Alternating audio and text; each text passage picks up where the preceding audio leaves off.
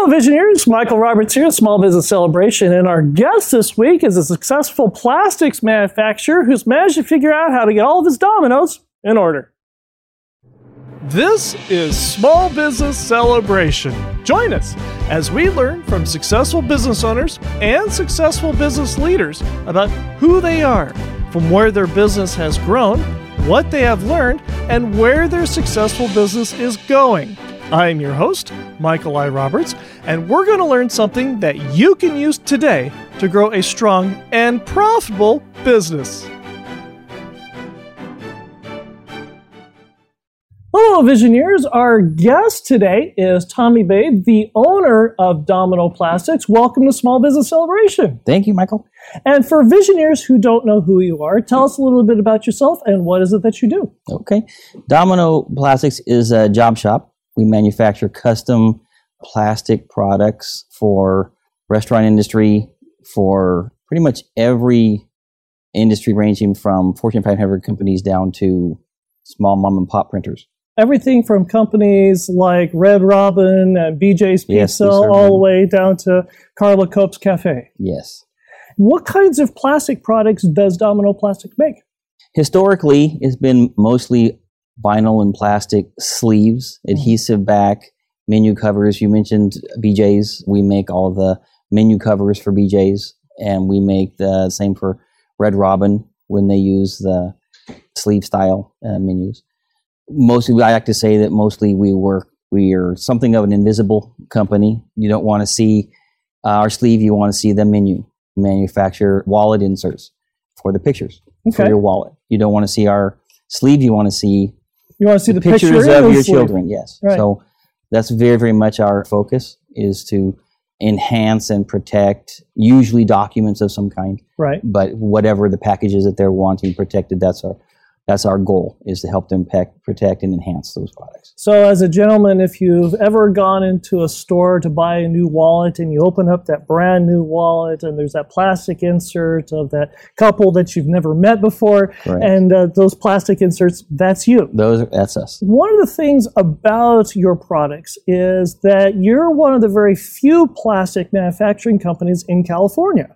Not many in our industry. Certainly there are plenty in the general plastics industry, injection molding, vacuum forming, other types of processes. We have a very, very narrow niche serving printers and packaging companies with these products, again, that protect their products. This is something that's very key and part of the longevity of Domino's Plastics, is because you have specifically, as they say, gone an inch wide and a mile deep. You've found a very specific niche in your industry, in the plastics business, using materials that don't use a lot of the harmful products or the other harmful chemicals in the products that you make. Yes. It's been a point of importance to us to try to be out in the front of that.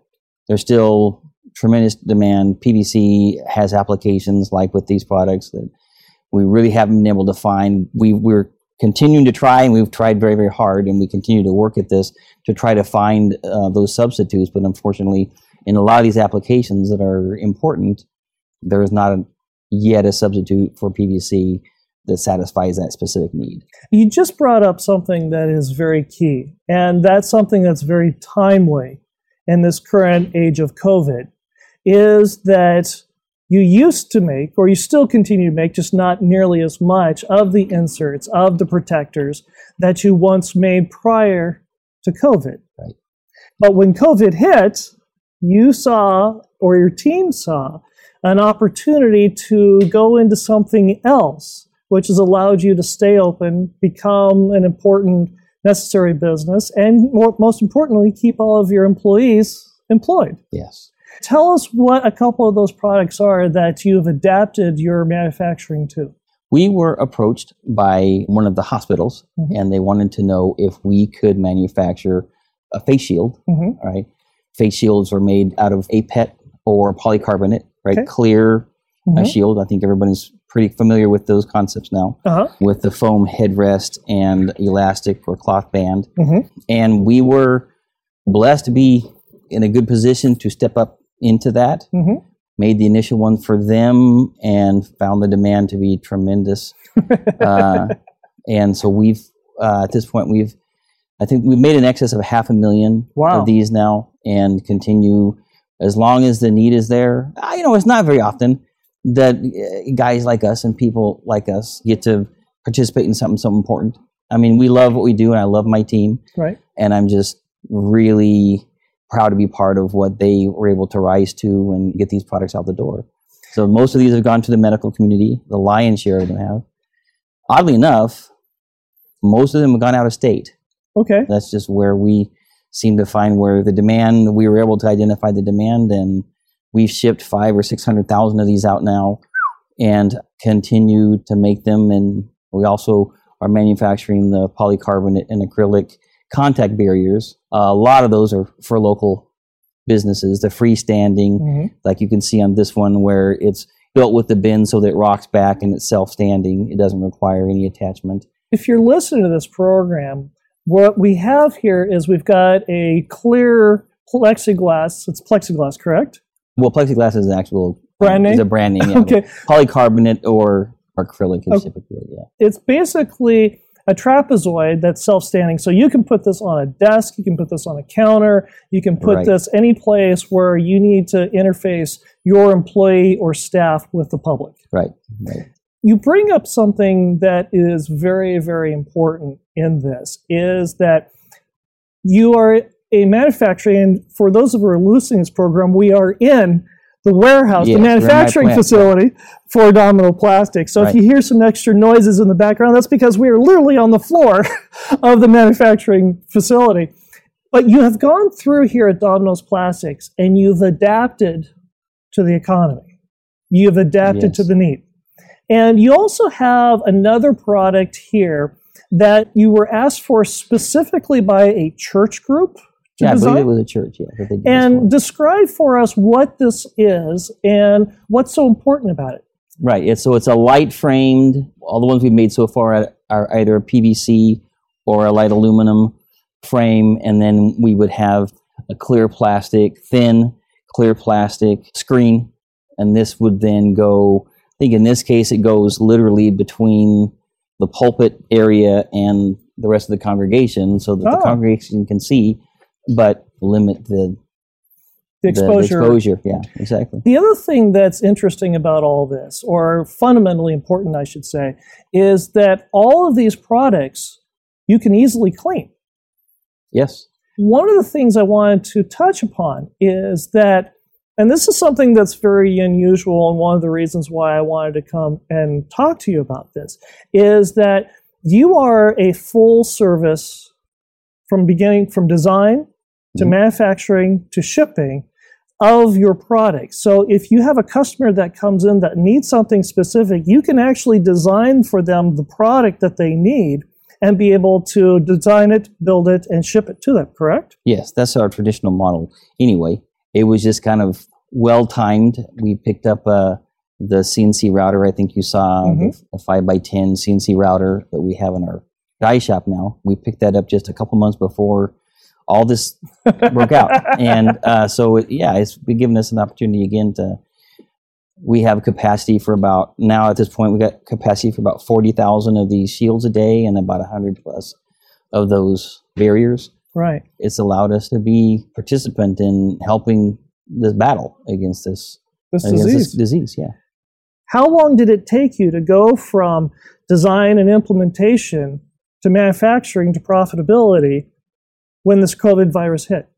The first 10 days of full production was 10 days. Yeah, well, the first 10 days were some real bloodletting. I mean, it's 10 days, not 10 weeks, not 10 months, but 10 days. No, it was about 10 days that we were up in production and making both the barriers as well as the shields. But then from that, now it's time to start perfecting that and getting the capacities up. And sure. It requires some patience on the part of the first couple of customers. Grateful for them and gracious. But the team and this is kind of what we do, right? I mean, not a lot of sizzle or sparkle, but when it's something I'm just very proud of my team, right? They we've been doing this. We actually started that with when I was doing acquisitions. We bought 4 of our competitors in the last 15 years. And the same dynamic exists. Right. It just brings chaos, and then they've got to sort it out, and they do. This one was, the difference here, of course, was immediately go to 2 shifts. We're doing everything we can to try to just meet this need that was so acute at the time, and they did, but not without its own pain.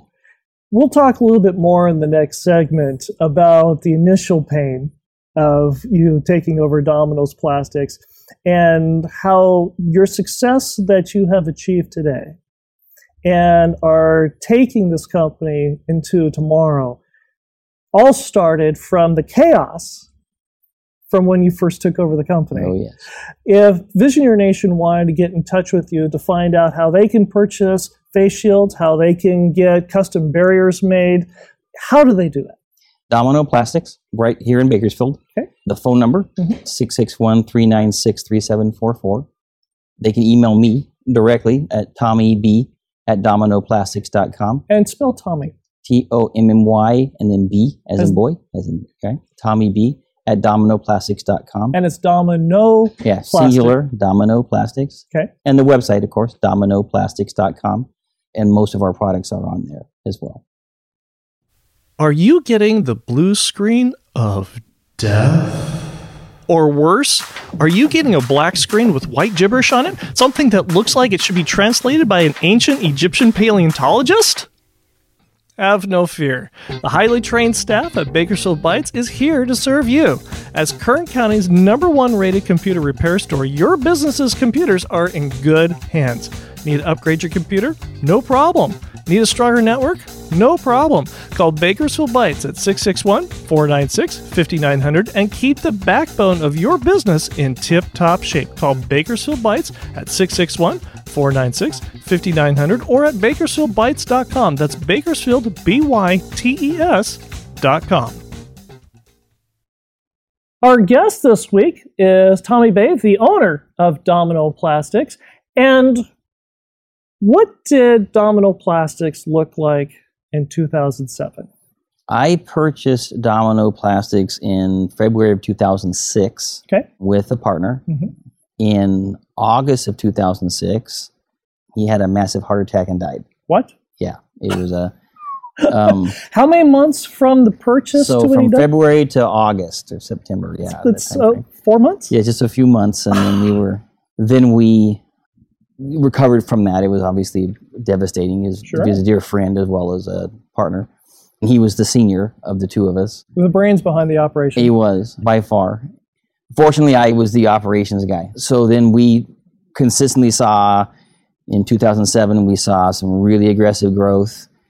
And in 2008, we didn't see that growth. And And 2008 was the big economic crash. It was. And I wasn't prepared for that. I hadn't really put together any kind of a plan that would say we're kind of cowboys anyway, so we're aggressive and it's all about growth and expansion. So then when all of a sudden that was no longer really an option at that point, or at least seemed so, I drew back. Now this is a very old industry. Because the business had been in business for 30 years by that point. Yeah. Okay. And the industry itself is even older, right? It's been around a very, very, very long time. And a lot of people were looking to retire. In the 90s and even the late 80s, they were stuffing diamonds in their pockets, right? I mean, it was, they were just doing so very well in this industry. Where the industry that I came from, the customers were gold, right? They were very, very valuable, and you treated them so. Royalty. One of the things that happened was that a lot of these guys they were reaching retirement age anyway, and then this hit, and times were hard. And they punched out. And they didn't want to put a dog in that fight anymore. Right. So I worked very hard to establish a reputation that said, when it's time to retire, work with Tommy and you'll be happy.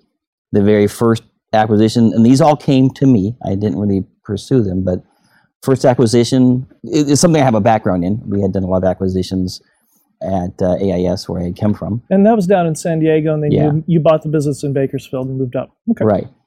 So I had a bit of a background in that and in the finance side.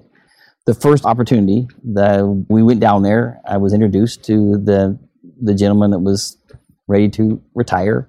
He'd done very well for himself, but it was a small plant. The number he gave me, I knew that I could completely screw it up and still make money. We could still do well, right? Nice. And I did. Right? You screwed up, you failed, and made money. Yeah. I mean, it was a win. And what it allowed me to do was, by using that, we pulled the whole plate thing operations up in here and allowed us to keep our crew working through some pretty dry times. So we picked up their customer base, we picked up their equipment, their dies. Being a job shop, the number of dies you have can make you very, very responsive to the market, because many times someone will say, do you have this size sleeve? We have 3,000 dies now as a result of those 4 acquisitions we've done. Nice. And so we also have our own die shop. I bought during that same time frame because he wanted out as well. But now that we have 3,000 dies, it's actually, even with that die shop, pretty rare we have to make one, because we have pretty much any configuration someone's looking for. But you bring up something that's key on this, and that is, even in the midst of the recession of 2008, 9, 10, 11, depending on what industry you were in, sure, you still were aggressive. You still went and looked for acquisitions, competitors in the industry, and took a look at what they could offer to you, how you could benefit from them. And if the deal was right, you bought them. Yeah. And it's not like you actively went out with the intention of buying out your competition, correct? Correct. Talk a little bit about the mindset of acquisitions a little bit, because as a small business owner, acquisitions can be scary to people. Yes. To walk us through that very thing, because we are in a recession again, but this is also the time to buy if you have the ability to do it. So walk us through, what are some of the guideposts that you have learned on acquisitions, on industries and businesses and companies that apply to Domino Plastics? So one example that I gave early on is, way back in the days, the retail industry used to send an employee out to count the oil stains in the parking lot. If there was a lot of oil stains, then that meant people were broke and they're not getting their cars fixed.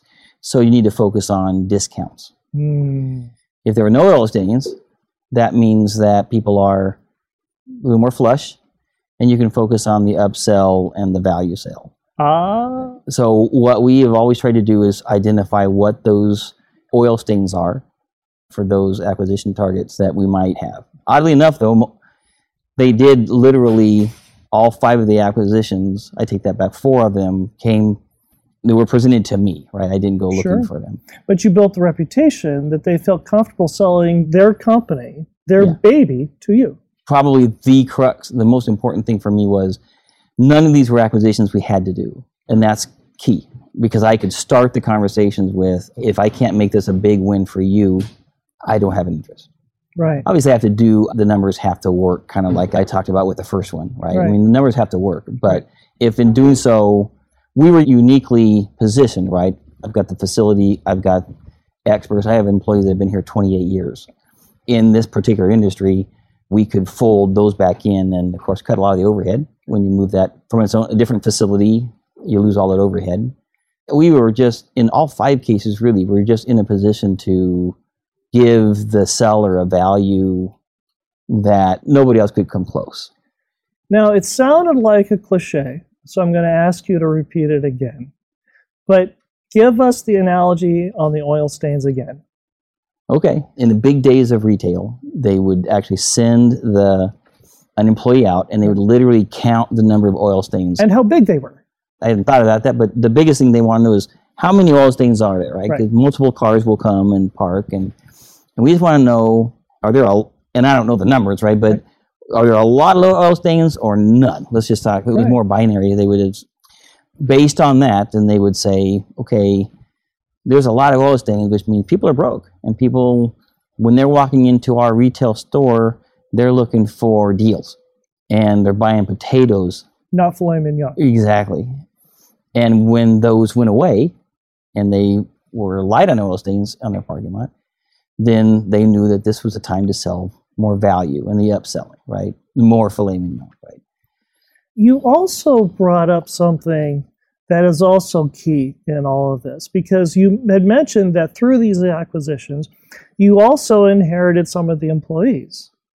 And some of those employees have been with you for 28 years, correct? Actually, the employees that I have now, I didn't bring any employees with me from any of the acquisitions. Oh, okay. It was these employees that were here. Many of them were already here when I bought the company. Right. We hired them early on. They're just, and really this, I would say the second key to acquisitions is, do you have a team that can execute? That's really where you have a greater, there's two places where you have an opportunity to succeed or fail. The first is in the actual, they say that about real estate, you make your money when you buy, right? Right. The first is this deal structure itself. Right. And again, unless I could really give that seller value so that doing the seller, they were going to be better selling to me than they could literally anybody else, or I didn't want any part of it. The second side of that, the implementation side, is, are we in a position to bring a preponderance of value to those customers? Right. Generally, the answer was always yes. We have more experience, more expertise, much more, I will go ahead and say, obsession over our customers and bringing that value to our customers than generally those that we bought did. And again, most of these guys, you couldn't break this business. They were, in their heyday, they were just doing so well. They're pocketing diamonds, like you said. Right, and these are smart people and very, very good. Most of them smarter than me, for sure. But in this era where we could then rally around to these customers and treat them like we're used to treating our customers. So I have customers to this day that we picked up in that first acquisition that was 2 years after I bought Domino. I still have customers to this day. That's a payoff. But you also mentioned something in passing that's key. And that is, as you were analyzing a business to purchase, an acquisition, you also had some of your employees take a look at what that company was doing and their expertise on their particular niche within the company, within the manufacturing, to help you make an educated choice on that acquisition. You get better at everything. So the first acquisition, we made the deal, let's say on a Thursday or a Friday, went down there with a bobtail truck, loaded everything, literally, if it wasn't bolted down, I took it. Right. We brought it up, and my poor employees are still scarred to this day because they walk in on that following Monday, and this place was just a disaster because we just stuffed everything in and said, okay, you guys, you're messing with my space. Make this work. So then as things progressed, you start to pull in, a little more of the expertise from your internal group to predict that success that you're going to demand as soon as you ink the deal. We tended to get better each time, fortunately. It still brings a lot of chaos and a lot of stress, because that next 60 days after an acquisition is really where you're going to determine whether that was a success or a failure. And their customers that you inherited or that you bought are going to sit there and wonder if you're up to mustard, up to snuff. You have to turn them into raving fans of your company in that first 60 days, which can be a challenge because with a job shop, some of those customers may not buy. They may have just bought and they buy every 6 months, which meant you've got 4 or 5 months that are going to pass. But we learned things, right? We learned how to have the seller soften that, right, in their communications with the customer. Do the warm handshake introduction. Right, yeah, warm handoffs, and we did a lot of that. And then the structure of the deal that would allow it to, again, make sure that it was a win for everyone. And you're still doing it. Oh, yeah, we'll do more, I'm sure. What will Domino Plastics look like in 3 years? I've been wrestling with that a lot. My son, Joshua, who works here with me, we've been wrestling with this concept of we've grown by adapting. We've grown, and certainly the acquisitions, it's just one of the tools in my toolbox. Right. And I don't have many of them. I really don't have many things I do Contrary to what you see behind us. Yeah, right. I don't have things, and everyone here knows me, and they know why. But it is something I know how to do. The key, though, is in identifying where are those places that we can bring, again, that preponderance of value. Right? I'm not trying to overstate that, but I don't think I can. my experience has been, and others I'm sure have a different perspective, but the amount that you can actually influence with there's a lot of noise out there, and I forgot the numbers, but there's the amount of ads and marketing that we're bombarded with. So the amount of influence that you're able to have over who's going to buy your product is so dwarfed by whether or not that product genuinely brings value to somebody. Right now, a lot of our wrestling has been, how do we bring more value? What would be the acquisitions, be it equipment or companies? What would be the acquisitions that would allow us to bring more value to those existing customers, right? Or to approach another facet of the market that would allow the combined to bring more value. I did that specifically with Harbor Freight. We do a lot for Harbor Freight. Mm-hmm. They're a great company to work with, and we've fortunate to have them as a customer. But I literally went down there and had a discussion with them and said, hey, I buy companies.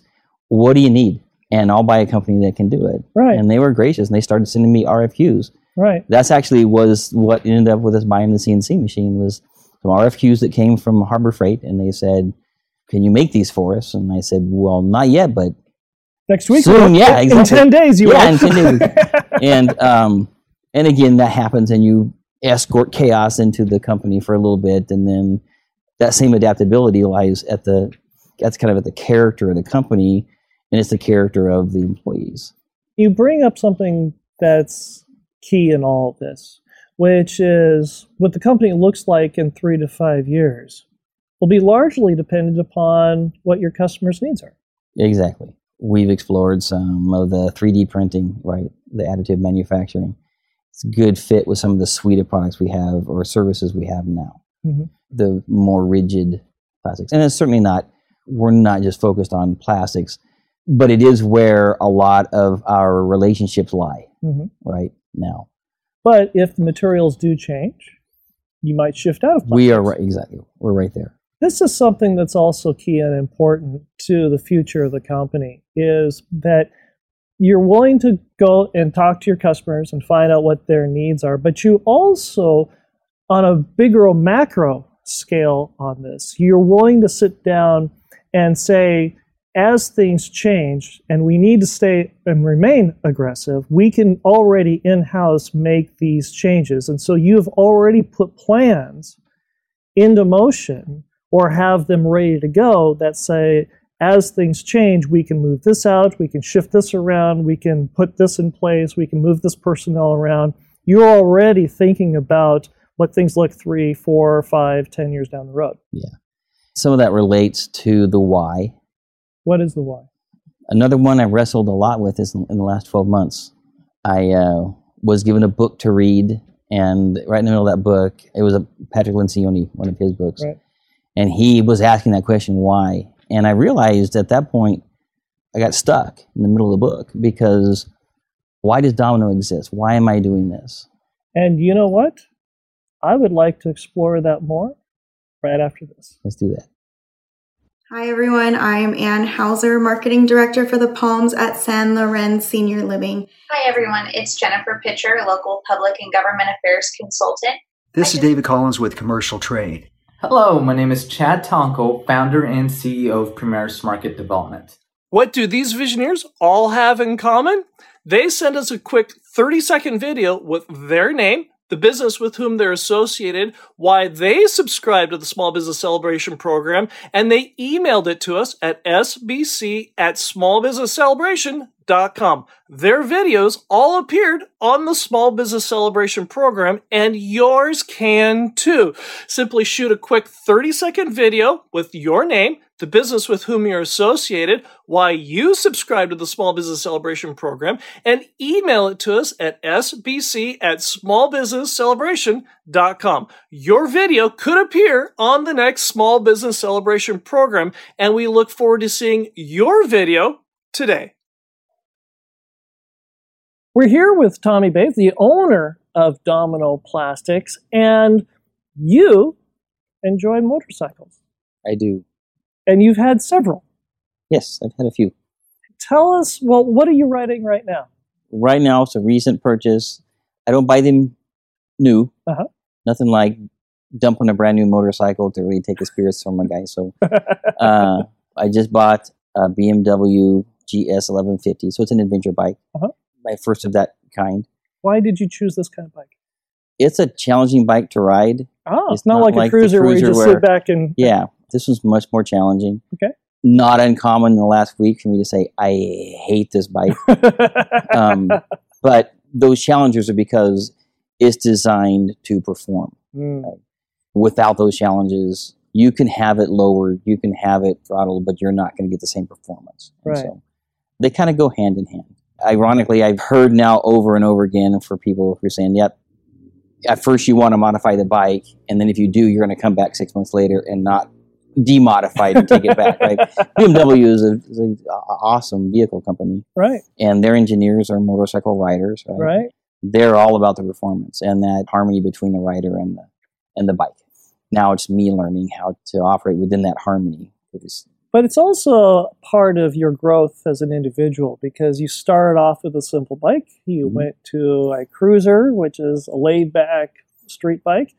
And now you've gone after something a little more adventurous. Yeah, pretty standard diminishing return kind of, you start with an 800 and then you go to a 1500. And right. This one has a lot more power than anything I've ever been on in my life. And a lot more performance to it, a lot more power going to the ground.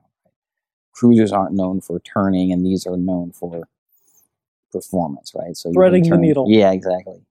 What have you learned as a motorcyclist in riding and cornering and threading the needle that you apply to Domino Plastics?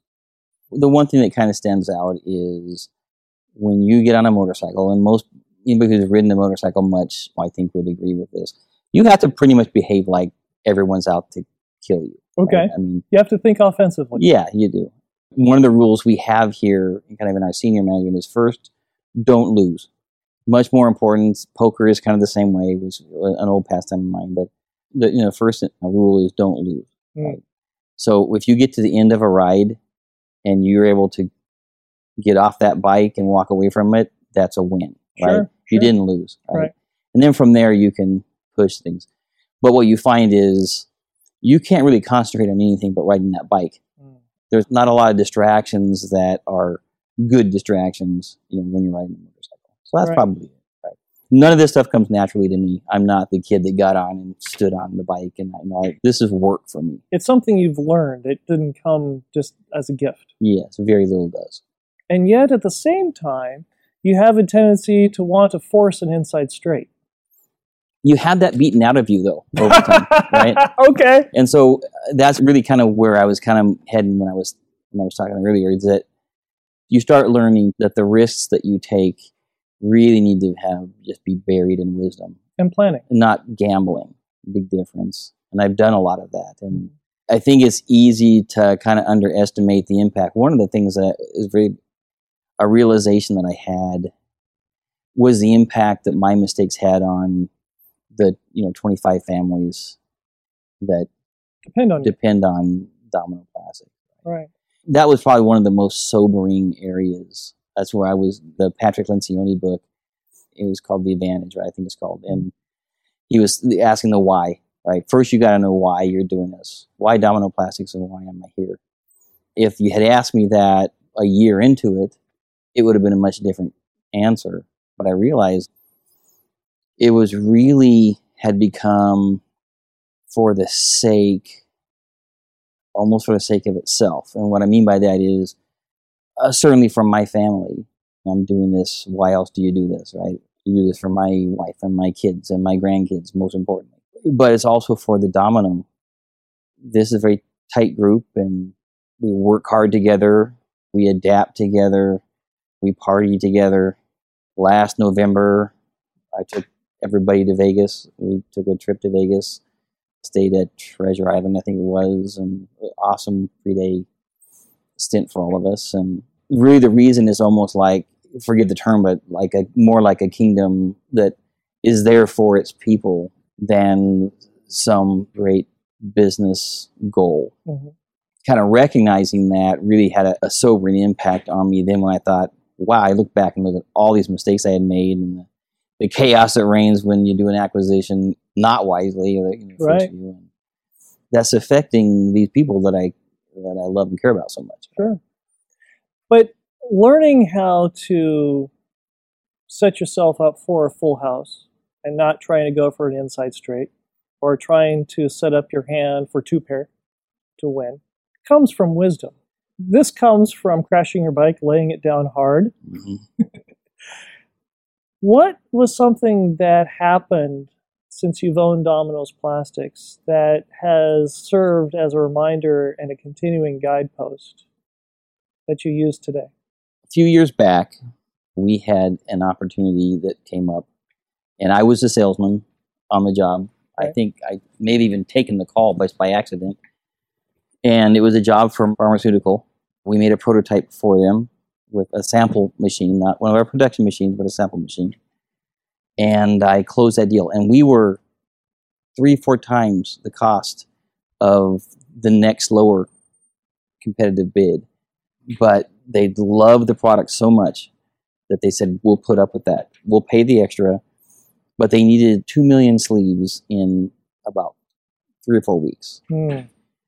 It was in December, and they kept putting off the PO and putting off the PO, and it finally dropped. We had about 2.5 weeks to deliver this. Built the dies here, went to work, and realized that these machines couldn't produce them profitably. And so we would come out, and remember, these are experienced operators. This isn't because I had, this was all on me. I had nobody to blame. We had done them in the lab, so to speak, right? Very successfully, but couldn't replicate that success on the actual production machines. And they paid me half up front. And then everything from there went bad. Oh, no. Right? Okay. So I got about 20 pallets of material, and it was all bad. We couldn't use any of it. That pushed us back, even further. Recovered from that, started making that product, found out that our machines really weren't suited. It was just kind of almost like the tolerance stack-up thing where there were just too many things that had to go just right for that to run. And you can't have that on a shop floor. Others might be able to. We didn't have it. Well, I eked out my 1,000,000 pieces to him. I wasn't going to let him get hurt, but we eked out our 1,000,000 pieces. I think what actually happened was the purpose for the sleeves didn't turn out as good as they thought it was going to be, so they were kind of happy about it. But we got 1,000,000 of them out, and to this day, everybody will refer to that as kind of Tommy's Waterloo. Here's actually what Christmas Day we worked. And nobody likes working on Christmas. Oh, no. My wife, who is the absolute best part of me and the saint, she said, you have one of these. And you just spent it, right? And we've run into those times before, but you don't duplicate that mistake, right? Okay, put it on a machine and let's not. That was a hard lesson to learn. What have you done to prevent that from happening again? One was trying not to push that pendulum too far, right? That was a big job. And it was one that in the normal course wouldn't have been a problem. Right. But because it was such a short time frame, there was no buffer for recovery. You don't push the pendulum so far. So we do a lot of that kind of thing still for our customers because we want to provide them that value. If they need a sleeve with some unique characteristic, we're going to do what we can to make that happen. And we'll go out on the edge. But some of those are only 1,000 pieces, right? Maybe $600. Not 1,000,000. Right? Not 2 million, yeah. That is one. And then here, this is one of those that particular dynamic, it will even come up where Neo, my VP, or Fabiola, my operations manager, will say, this is feeling a little bit like Merck. And I'll say, okay, so let's go back. So that was probably the one that was the most probably traumatic for the whole team. What is one thing that Vision Your Nation could do today to grow a strong and profitable business? It's pretty easy to feel like you're just not quite adequate for the job here. So part of it is find those subjects. I don't do much reading for leisure. I don't read any mysteries or anything. But part of it is what parts of my character or knowledge gaps, if I can fill those in, help me to not make all those mistakes, right? It's one of the things, you'll not interview anybody who's made larger or more mistakes than I. That's just kind of unfortunately a hallmark of my career. Right. You read in hopes of avoiding some of those.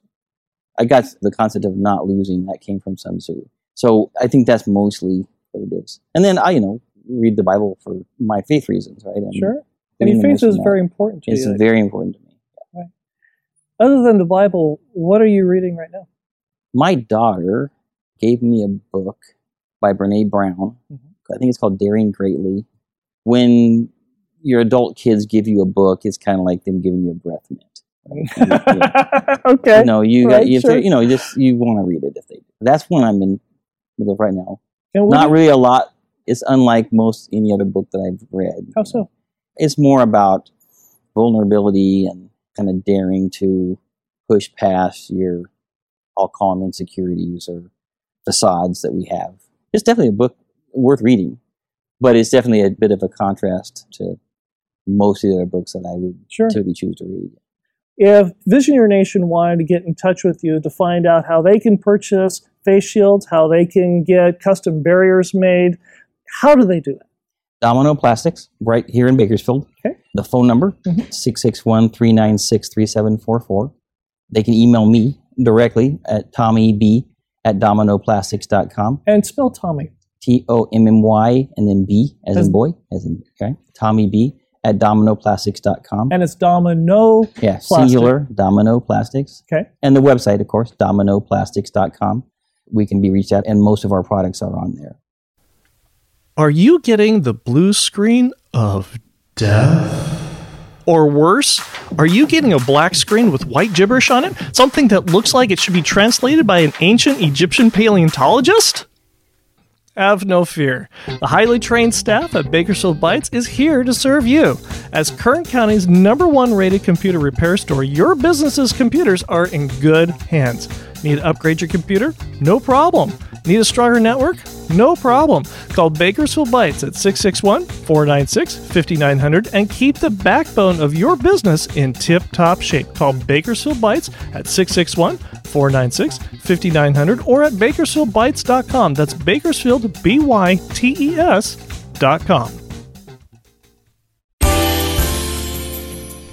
Who is a Visioneer?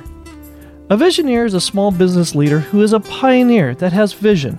A Visioneer is someone willing to see the world not as it is, but as it could be, and is willing to do something about it. A Visioneer is ethical, smarter, faster, and leaner than the mainstream competition. A Visioneer gives value first because Visioneers are in business for the long haul. Visioneers understand the difference between saving money and earning a profit. Visioneers define their destiny. Visioneers create their own luck. Visioneers surround themselves with successful, like-minded people. Visioneers are renegades who defy the mainstream competition and are ready to change the world. Are you a Visioneer? Join the Visioneer tribe at Small Business Celebration on LinkedIn, Facebook, and Instagram today.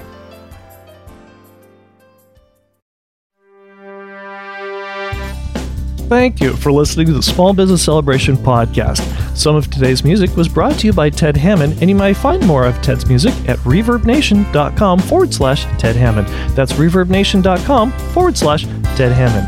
If you enjoyed this episode and gained some insight from it for your business, subscribe to the Small Business Celebration podcast at itunes.com/Small Business Celebration and give us a 5-star review.